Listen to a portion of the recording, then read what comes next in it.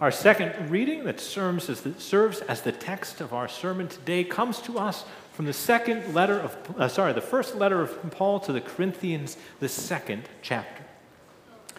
And I, when I came to you, brothers and sisters, did not come proclaiming to you the testimony of God with lofty speech or wisdom. For I decided to know nothing among you except Jesus Christ and Him crucified.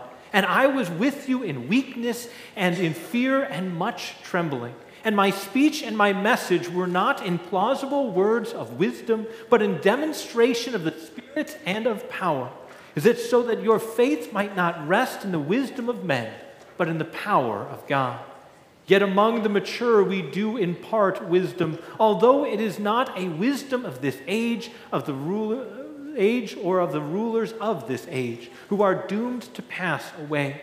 But we impart a secret and hidden wisdom of God, which God decreed before the ages for our glory. None of the rulers of this age understood this, for if they had, they would not have crucified the Lord of glory.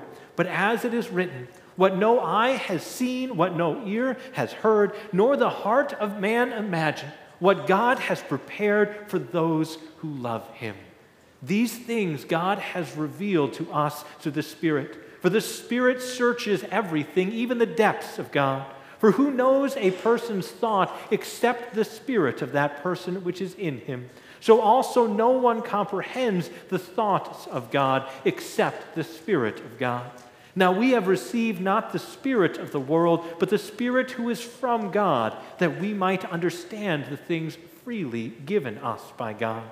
And we impart this in words, not taught by human wisdom, but taught by the Spirit, interpreting spiritual truths to those who are spiritual. The natural person does not accept the things of the Spirit of God, for they are folly to him. And he is not able to understand them because they are spiritually discerned. The spiritual person judges all things, but is himself to be judged by no one. For who has understood the mind of the Lord so as to instruct him? But we have the mind of Christ. This is the word of the Lord. Thanks be to God. Grace and peace be unto you from God our Father and our Lord and Savior Jesus Christ. Amen. The story is told of a certain church that just behind the pulpit stood this beautiful stained glass window that depicted the very cross and crucifixion of Jesus. That there was a little girl and her mom that week after week attended that very same church. Is that one Sunday, though, is that as a guest preacher stepped in for the week, one who was of much smaller stature and size than their regular pastor, is that she listened to that guest preacher for a while, and then suddenly she leaned over to her mother and said, "Where's the regular guy who always blocks Jesus?" Is that there's a little bit of truth in that sometimes we can stand in the way of others seeing the very truth of our Lord Christ. That we can get in the way of those who can clearly see and know and understand of what God's relationship, His love, and His care for them is. That you don't have to be a preacher to find yourself in that situation of being tempted, of being more built up and boasting and overconfident to stand in the way of the message of the Lord.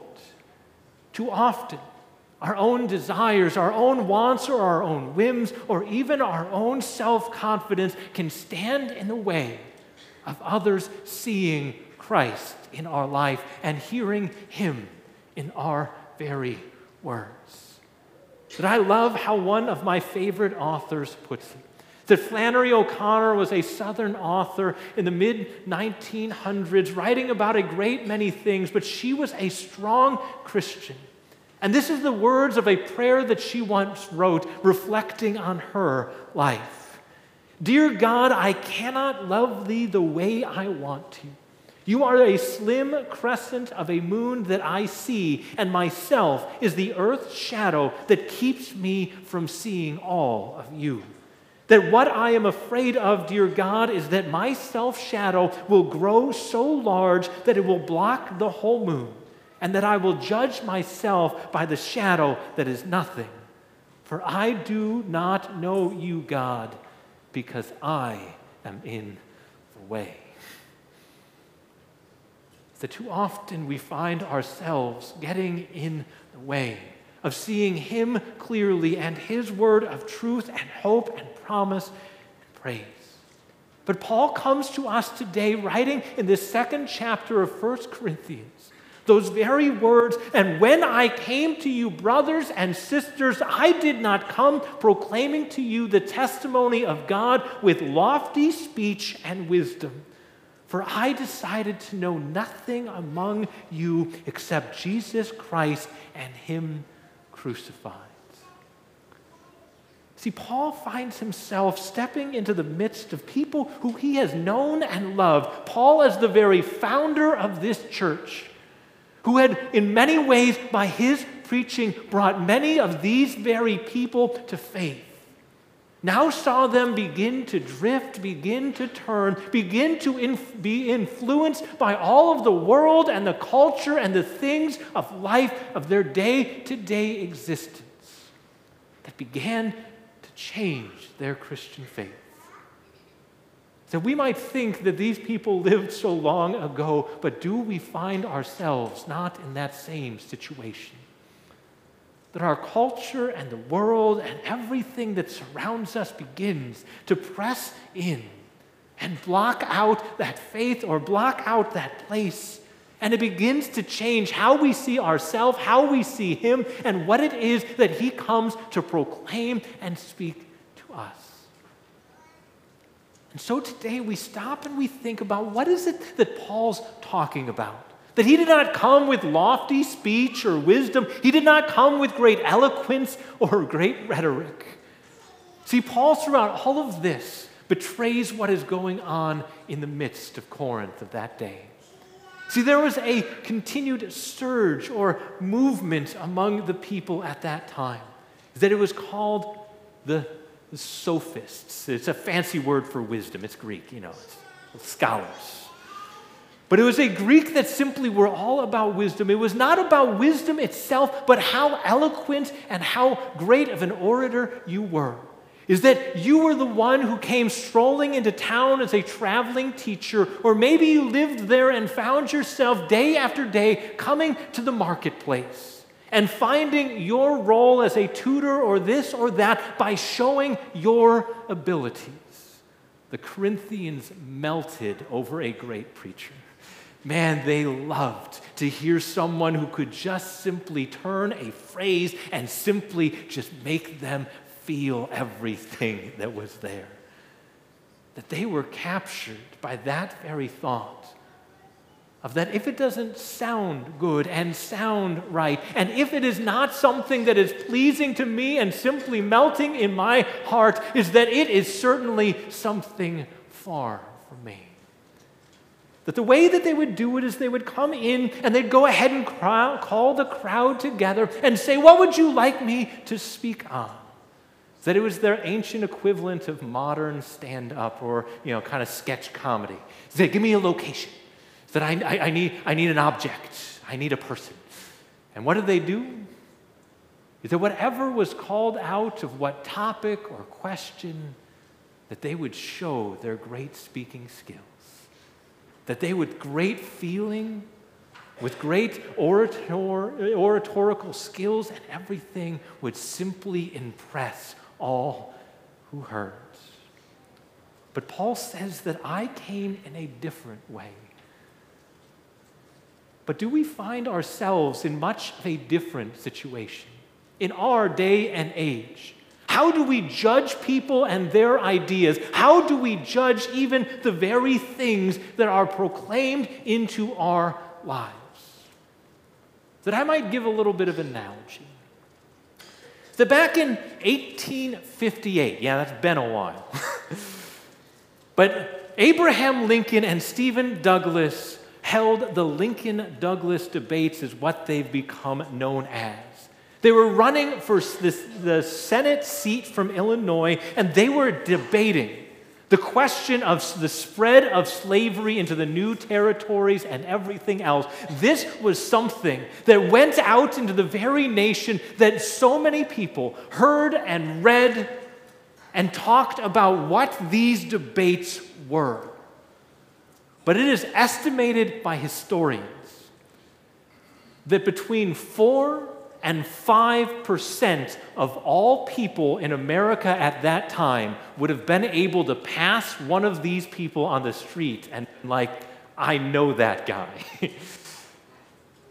Only 4 or 5% of people had any idea who this Abraham Lincoln was.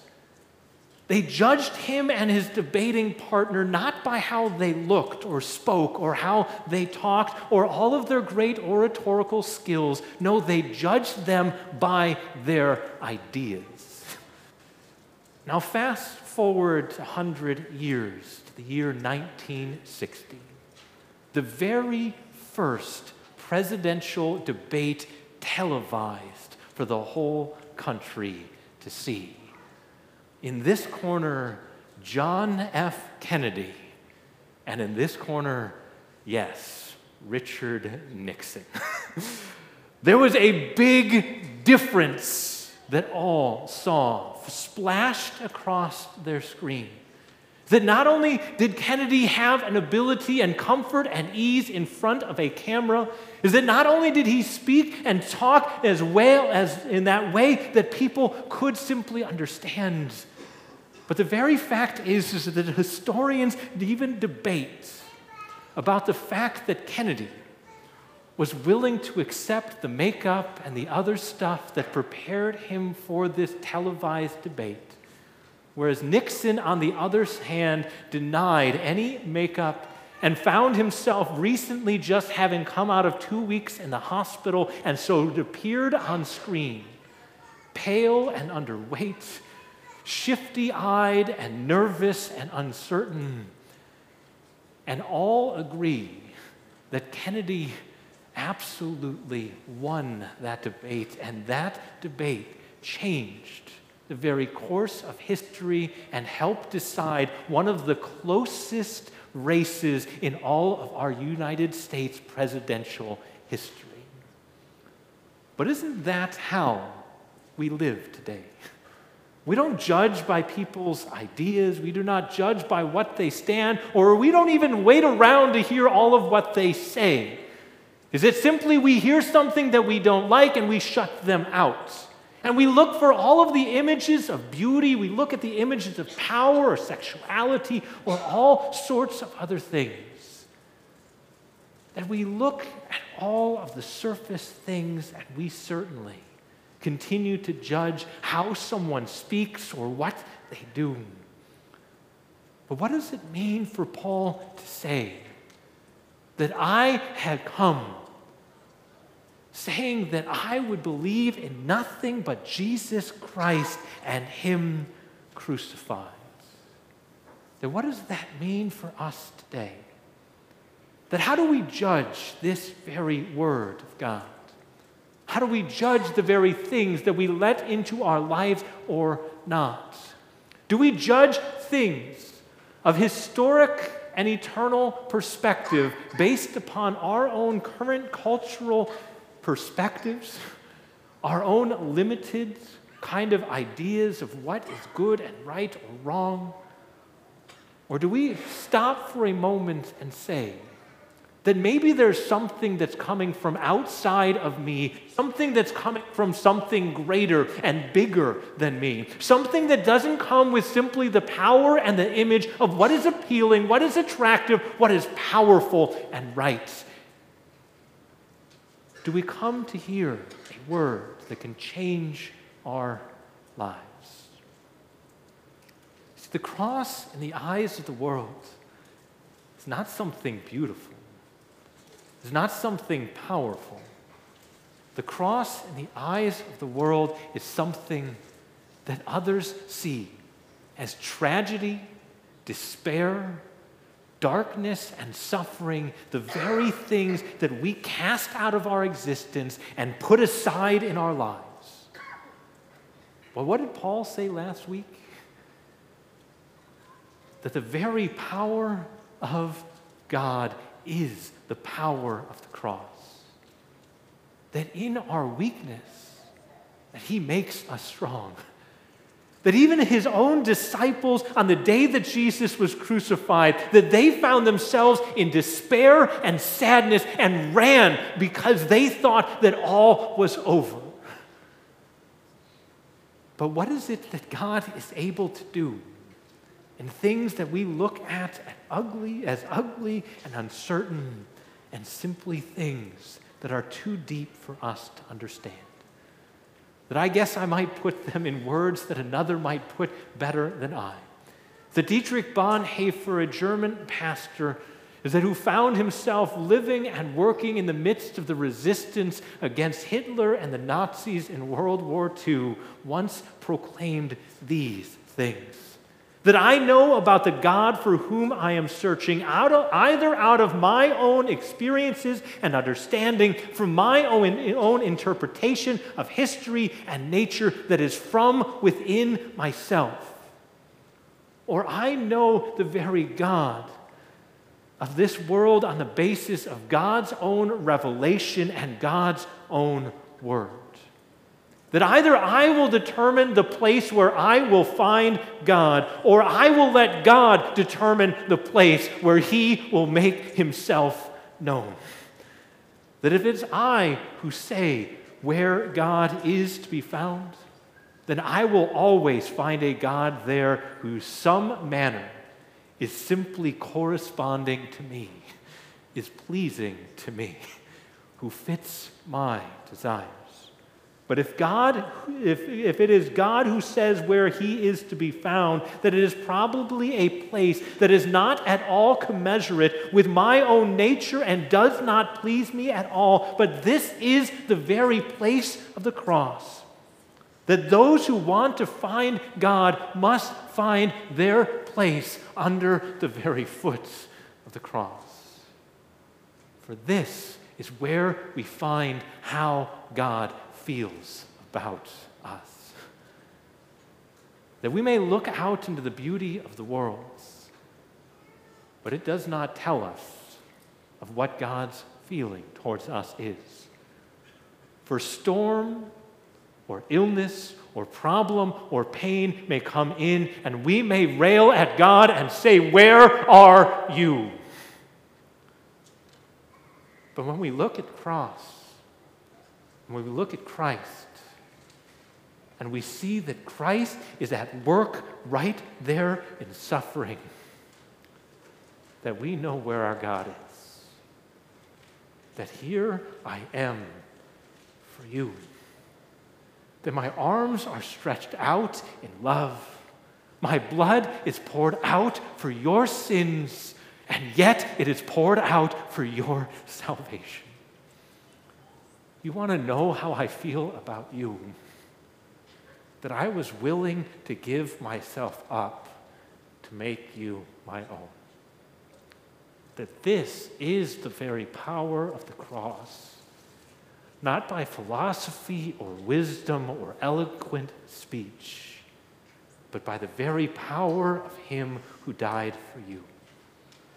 May that wisdom and that power of God that is greater than all of ours, may it give to you this day and every day that peace of God that surpasses all understanding. May it guard your hearts and your minds in Christ Jesus as we continue to celebrate all that he has done for us. And so today we welcome not only his word, but we ask his Holy Spirit to come into our lives and be at work, reminding us of what he has done for us in those waters of baptism as he has made us his child.